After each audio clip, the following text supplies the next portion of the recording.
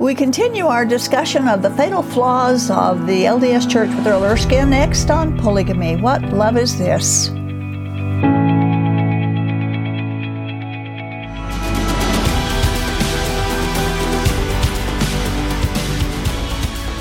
This is the final part of our discussion with Earl Erskine as he has written a book about his journey coming out of Mormonism and embracing the biblical Jesus. He and his wife Carla went through quite a journey with this, and he has written about what he discovered in his examination of LDS Church doctrine and history. The book is entitled Fatal Flaws of the LDS Church, and certainly there are many fatal flaws that are found in the church that are also found in the Mormon fundamentalist religions, making it very relative for our show, the purpose of our program.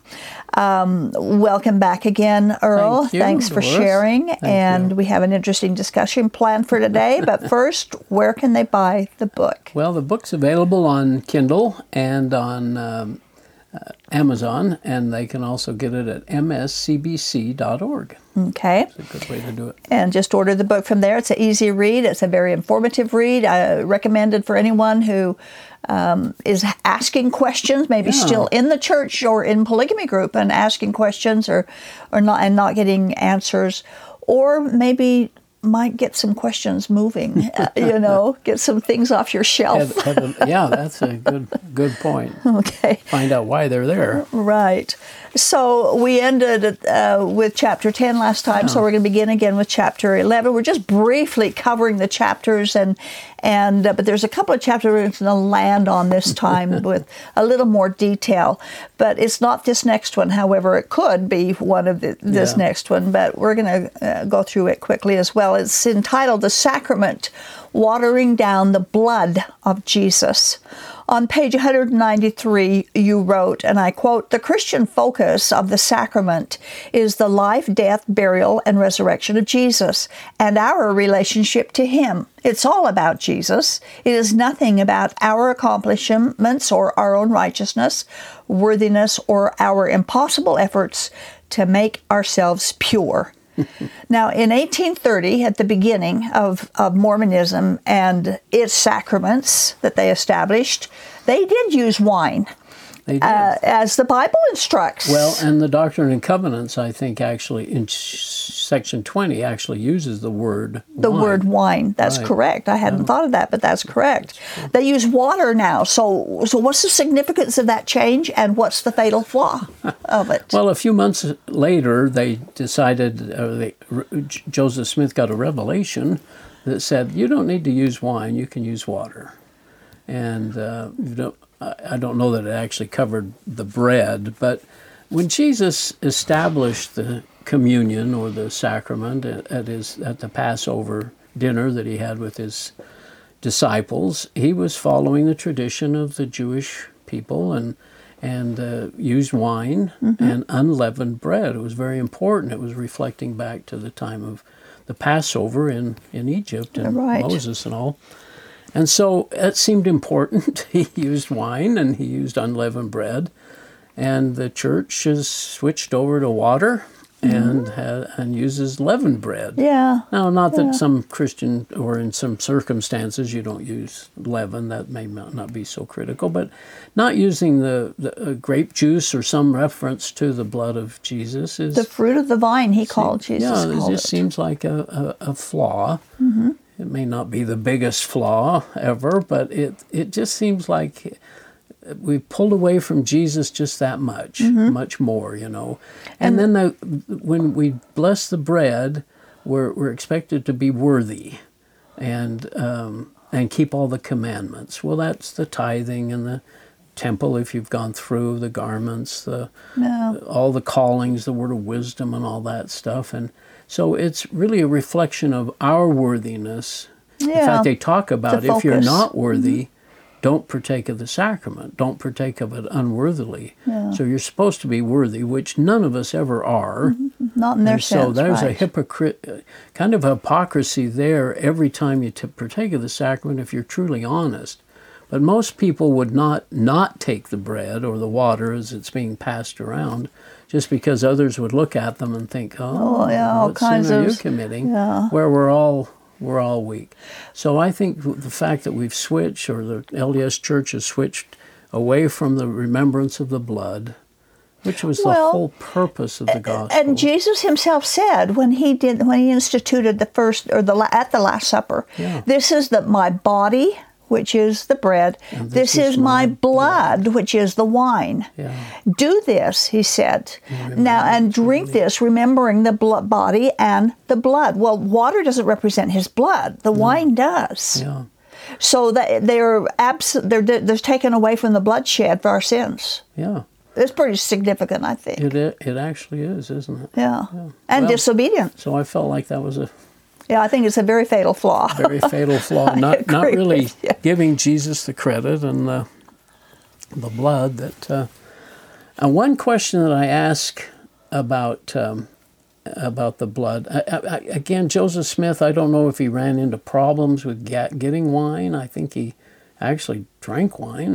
He did, yeah. So I'm not sure why the revelation was necessary to switch the... Maybe people were taking too much. Maybe they were, yeah. Well, we don't know exactly. We do know they had some strange visions. They did. In those days. They sure did. They may have been alcohol-induced. when they dedicated the temple, Kirtland for Temple, one thing. Yeah. Well, let's move on to chapter 12, which is one of your main discussions and is very important to Christian theology as well as to the fatal flaws in Mormon doctrine. Yeah. It's entitled Gethsemane and the Cross, Seeking the True Atonement. Now, the LDS position is that Jesus paid for our sins by sweating blood in the Garden of Gethsemane before he was arrested and before he was hung on the cross. Yeah. Explain the fatal flaw of the LDS position. Well, a couple of things happened in the garden, and I certainly I revere what Jesus did, and I'm sure his prayers were just immensely intense and everything. But on the way out, Peter whacks off Malchus's ear, and Jesus says, "Don't you know that I need to do this? Don't do that. Put away your sword. Don't you know that I need to do this?" Well, which means he'd already done the praying, so at least according to that little episode, he hadn't really completed all that he was supposed to. Right. The other thing, and that was after his prayers in the garden. That was after the prayer. Right. And then the other one, I think it's in Luke, he tells about an angel coming and succoring Jesus. Well, Jesus, to make his sacrifice, was left alone. And on the cross, he was left alone, but he was never left alone in the garden. In the garden, he was with people, yeah. Paul references the cross many times throughout his books, writings, his letters. He never mentions the garden. Right, not once. The Book of Mormon never mentions the garden, always mentions the cross and that he would be lifted up.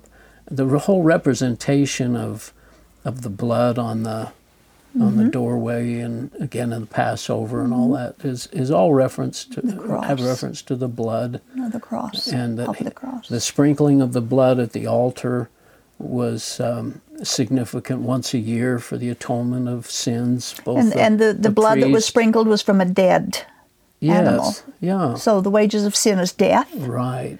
And he didn't die in the garden. No, he didn't die, and then once he went through and the veil was broken or torn, then he sat down with God because he had paid the ultimate price. It is finished. With his blood. It is finished. Yeah. So their atonement is totally off. Well, it's just strange why they would come up with that. It's like you said, they move him back. They move him back, and what the power of the cross really is for humans. And maybe it's again, we've talked about this maybe, but the cross was kind of a thing with Brigham Young and not wanting to appear Catholic or Protestant or something. So again, Angel Moroni's that what appears on the temples, not the cross. But for him to, and then maybe they had to justify that decision. I guess. Perhaps they know. kind of come around, and why don't we use the cross? Well, would you put an electric chair on your neck, if your friend died by the electric chair? But the cross is so important, and it represents the shed blood of Jesus, and that he His paid sacrifice the for us. ultimate sacrifice. Right. My question actually in the book I've written is, would there have been an atonement if Jesus had not gone to the cross? No. If he had not paid No. the ultimate price. Because the wages of sin is death. Yeah, he would not have. He didn't die in the garden. The atonement would have been incomplete until he paid the price. Right. You quote Philippians 3:18 on page 207.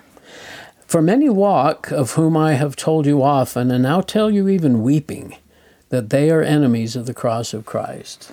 Does LDS doctrine fulfill this scripture?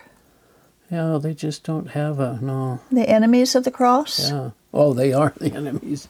I guess, they are the enemies of cross. They certainly don't accept it. I do kind of sarcastically in the book say that it would take just a very easy new revelation for them to adopt the cross. And the way the church is, certainly with this recent change of the name and leaving Mormon behind and thinking that. Don't give them any ideas. I know. All Russell M. Nelson would have to say is, it's been revealed to me that the cross is important, and they certainly want to be more Christian, and there couldn't be anything more Christian. Take down Moroni and throw up a cross. But if they had the cross, it would make them even more of a counterfeit, because they still don't believe in the Christian doctrine. I fully agree with that. Yeah. They would they're not believing in would be misrepresented. Jesus or the biblical Jesus and what the cross really represents in their doctrine. Now, this one, as well as the next one, is probably the two main beliefs that completely separate Mormonism from biblical Christianity. Yeah. And this one is chapter 13, Grace and Works, Dilemma at the Heart of the Gospel. And this is the heart of the gospel, the one we just talked, the death of Jesus for our sins, and grace. Now, LDS and polygamists both have adopted the Articles of Faith of the Mormon Church. Article number 3 says, and I quote, "We believe that through the atonement of Christ, all mankind may be saved by obedience to the laws and ordinances of the gospel." Now, they're meaning the Mormon gospel here, not the biblical gospel, because that's different, okay? Right. Now, how does that agree with the inspired teachings in the Bible? How does Article 3 agree or disagree with that? Doesn't agree at all. Yeah, that's... if they dropped off the words, "We believe that through the atonement of Christ all mankind may be saved," that would have been okay. Yeah. But when they said by obedience and by the ordinances of the gospel, so no, this is an important one. And I point out that the nature of God's important. It's so difficult to put your finger on it, but the grace and works, it just seems like that's a very easy concept to understand. And it's just convoluted in Mormonism. It is. In the LDS Church, because they are so tied into works. And you can't have both works and grace. And Romans tells us that. And if you have even just a little bit of works, then it's not grace. So that I felt like this was such a significant point. And it's very important, because it's the difference between an eternity in heaven and an eternity in hell. Yeah, it is. That's how important it is. And the fact that if you feel like you're working, or if you feel like you haven't done enough to please God, then you've missed understanding grace, what grace is. Totally misunderstanding it. And what Jesus did for us. That doesn't mean that and I know they use James 2 a lot, and I discussed that in the book too, faith without works is dead, but he goes on to say that it's by my faith that I show my works. And James isn't talking about salvation either. No, That's not the context. No.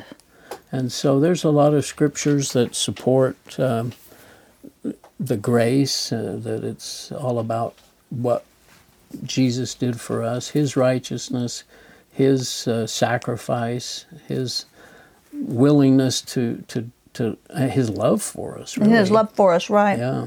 Now, what about many people have said it to me, probably to you as well. I know they have to other Christians. This is too easy.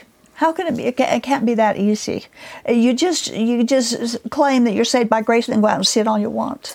Well, I've written in the book a couple of quotes from Kimball and McConkie and some others that say exactly that same thing, basically, that you can't rely on that concept of just grace. Yeah. It's too simple. It's too easy. Yeah. But once you understand that it's, I don't know what the real significant difference was for me in my thinking, but all of a sudden I became a new creature. All of a sudden I saw things in a different way. What Jesus had done for me, it wasn't about me at all. It was always about Him and what He did. And so no man can boast. Yeah, it says, for by boast. grace are ye saved, and that through faith. And he that believeth in me hath everlasting life. Blessed are the pure in heart, for they shall see God. That was so significant. I've mentioned it here before. But I had a friend that said, well, I've got some Christian friends, and they're going to be with us in heaven. And I thought, well, no, they've got to live the commandments. They've got to do all that I'm doing, They've got to get baptized and all that stuff. Yeah. Then that blessed are the pure in heart, for they shall see God. The only way you can be pure in heart is through the blood of Jesus. Well, and later on in the Bible it says that our hearts are made pure through our faith. Yeah. So that's the pure in heart of Christian. And all that's required is to have that trust and faith in Jesus. Right. Then we can see God. Then He gives us His righteousness. Yeah. And because without His righteousness, no one will get into heaven. We can't get in there on our own because we don't have any. So we have to have His righteousness to get there. And that's grace. Yeah. And it's a gift. And gifts aren't paid for. That's exactly right. I kind of point that out, that gifts, you don't get a gift and then say, well, what do I owe you for it? Yeah. Right. Yeah. Right. It is very, very important. You have a section of that entitled, What Latter-day Saints Are Not Taught. Now, all by itself, that would make up a book of its own. Maybe I ought to do a couple of programs on that. But what's the answer? How have you addressed that in your book? What they are not taught? Well, the only time I ran across the word grace was in the Book of Mormon, where it says, you're saved by grace after all you can do. And then they've nullified the word grace by saying that. Yeah, they really do. So they don't, but I didn't understand that. Right. I read it many, many, many times. And we in the church people do not talk about grace very much. And you don't hear it at General Conference. You don't really, they throw it out there, we're saved by grace, or they might say things that are either biblical but that's not really what they believe. And I think that's one of the difficulties arguing or discussing with Latter-day Saints is the fact that Jesus saves me. He's paid for my sins. But I've got to do this, I've got to do this, I've got to do this. Right, I have to add to it. I have to do the works in order to be saved, where you do those works because you have faith in what Jesus did. So, right, exactly. Well, let's move to chapter 14, where you talk about, which this is a pattern that goes when we understand what grace is, what Jesus did for us on the cross, not in the garden, and we're born again. Trusting the Bible and Jesus. Now, I have to admit that before I actually was born again, and I heard people talking about being born again, I did not like that term because they misused it. Yeah, it didn't strike me at all because a lot of people misused it, and they do crazy things. I'm born again, all that, and it just didn't hit as being genuine to me. Yet when I was born again, I read John chapter 3, where Jesus warned Nicodemus that no one can either see or enter into the kingdom of God unless they're born again. Yeah. Well, I decided if Jesus could use that term, then certainly we could too, as well, and it was okay. But what does being born again mean according to the Bible, and what does it mean according to Mormonism? Let me go back just a second and this will kind of tie into that question, but the thief on the cross, for example, I always had trouble with that. Yeah. Mormonism does. Well, yeah, and that's where grace comes in. Exactly. If you've got grace, and that person accepts Jesus right then his sins are paid for. He doesn't need to be baptized or whatever. Right. The same with and I use the word in the book, the reprobate who lies on his deathbed. Exactly. Accepts Jesus as his Savior.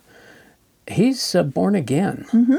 And grace has to allow for that. I mean, grace covers that, where he's done no works. Right. But grace saves him. And so what does... your question is about being born again. Yeah, what's the difference between what the Bible teaches being born again is and what the Mormonism teaches it is? Well, born again basically in the Mormon culture, LDS, is about being baptized. Yeah. That's their whole concept about being born again.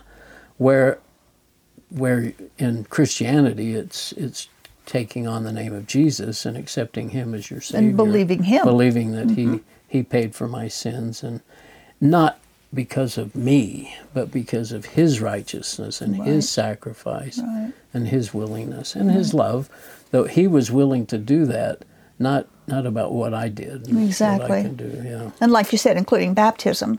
Yeah. The water used in John chapter 3 is not the water of baptism. No, and they say it is. And Nicodemus understood that. He said, did. How can I go back into That's my right. the womb? He knew. He knew that it wasn't possible. Yeah. And he eventually talks about the Holy Spirit. And Jesus left no room for discussion on that either. No. He said, you must. Yeah. You must be born again. Now, the born again, in other words, would need to be according to the biblical standard, not to the Mormon standard. Yeah. Absolutely. Well, and one other thing about that, too, is that you've got... I'm sorry, I lost the train there. Train of thought. The standard of... Yeah. Maybe it'll come to you. Yeah, it might. You wrote, quote, I've come to realize that Latter-day Saints really do believe in a distinctively different Jesus and not the Jesus of the Bible. Why does this matter? Why does it matter? Well, I would have to say basically that the LDS Jesus is a man-made Jesus. You know, he's not revered as God. He's revered as a God. Lucifer's brother. Yeah, Lucifer's brother, our brother. Our brother, our elder brother. And so he's, I don't know, in almost every way, at the temple, in the sacrament, as we've already mentioned, in so many, the garden, the cross, all those things we've pulled Jesus away from, pushed ourselves forward and kind of pulled him to the side. He is. Yeah. Yeah. And Jesus said in John chapter 8 that if you don't believe that I'm who I say I am, you'll die in your sins, and where I go you cannot come. Kind of tough talk. We have to believe in who he truly is, not who and the Bible gives us who he is. And these are very important. These last three topics that we discussed are extremely important in the eternity of human beings. Yeah. What we believe is important. It's very important. Yeah. And like I always like to say to people, that finding out the truth is the most important thing you can do in your life, is finding the truth. I do know what I was going to say. Say it. Being born again, there's a lot of discussion about that, or at least I had to deal with it a little bit.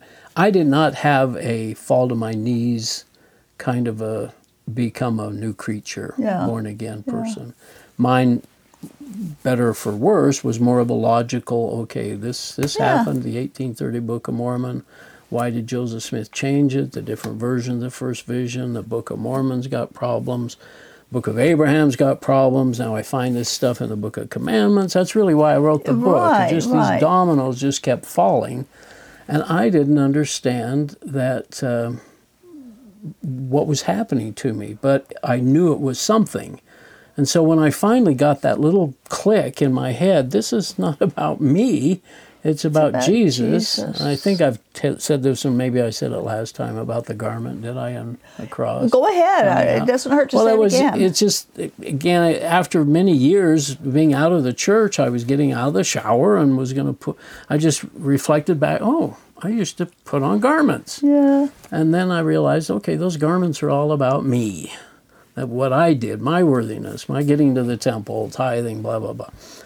Now I put on a cross, which says it's about Jesus. It's not about me anymore. That's what Jesus did for me. So I know some people go through that where they've, either drug addiction or family losses or other things where they really are down to desperation and depression and all that, and they turn to Jesus, and he does what he's promised. Yes. He lifts them up, and he gives them hope and a new life, a new creature. And it's pretty darn again. exciting when you realize what's happening. I didn't have that, and I'm only saying that mainly because maybe others are saying, gee, I don't feel like I ever had that. I didn't. It's all different for everybody. Yeah. We all have a different past, and we all have a different experience. That's what Jesus said to Nicodemus. The Holy Spirit the wind blows where it wants to. Yeah. It does its own thing, and I feel like the Holy Spirit's done that for me. He has, yeah. He's done it in a way that wasn't slap in the face. It was just, okay, this can't be right. What I've been taught for 65 years just can't be right. Yeah. There's something, praise God. something wrong here, and gratefully I feel... And what got me was the grace, not works. Was it? Because the heavy works environment that I was raised in was just so burdensome. Yours was even greater than the more normal Latter-day Yeah, well, in a Saints, way they are kind of, but that no works was just... Well, I Can't admire express all it. you've done, Doris. You've worked so hard and done so much to get this message out, especially to the polygamous group. And gratefully, I was proud to be from a polygamous family. Yeah, but I admire all of your hard work to help them I'm glad understand the gospel. Grateful God's given the opportunity and the way to do it. Now, in chapter 15, you have, and we won't be able to cover it here, but we might do a separate series on this chapter where you have entitled it, Did You Know? And then you've got 27 miscellaneous problems. Well, these were things that weren't really worthy of a whole chapter. Well, but they were just little tidbits that just say, okay, I found another something that I don't agree with or can't really follow. And I think that we should do a series where we cover those 27, at least as much as they apply also to the Mormon fundamentalists. Yeah, love to do it. Thank you, Earl. Maybe we'll see you again. Yes, perhaps. Huh? Okay. Thank you, Earl. Thanks. He's been a great co-host through the years, too. The bottom line, of course, in every discussion like this is, what have you done with Jesus? In Matthew chapter 16, Jesus asked his disciples, who do you say I am? And the answer to that question, of course, determines your eternity. And the answer is in the Bible. Jesus is not the way shower. He's the way. He's not Lucifer's brother. He's God Almighty. He is not God's literal son. He's God the Son. Jesus is God Almighty, maker of heaven and earth, the only Savior that God has given to humans. Mormonism and polygamy groups have changed who Jesus is into a counterfeit Jesus who cannot save anyone. In reality. Now, Earl didn't write this book to destroy the faith of the LDS people, but to defend the integrity and character of the truth and the God of the Bible, whom Mormonism has degraded. We hope and pray that polygamists and the LDS members will investigate and compare the Mormon Jesus with the biblical Jesus, and then choose the genuine Jesus. Thank you for watching. This has been the audio podcast of Polygamy, What Love Is This? With host Doris Hanson. Polygamy, What Love Is This? Is produced by A Shield and Refuge Ministry. More information on this program, including the video version of it, can be found at whatloveisthis.tv. If you have any questions or need help getting free from Mormon fundamentalism, write us at contact@shieldandrefuge.org or call us at 1-800-877-425-9993.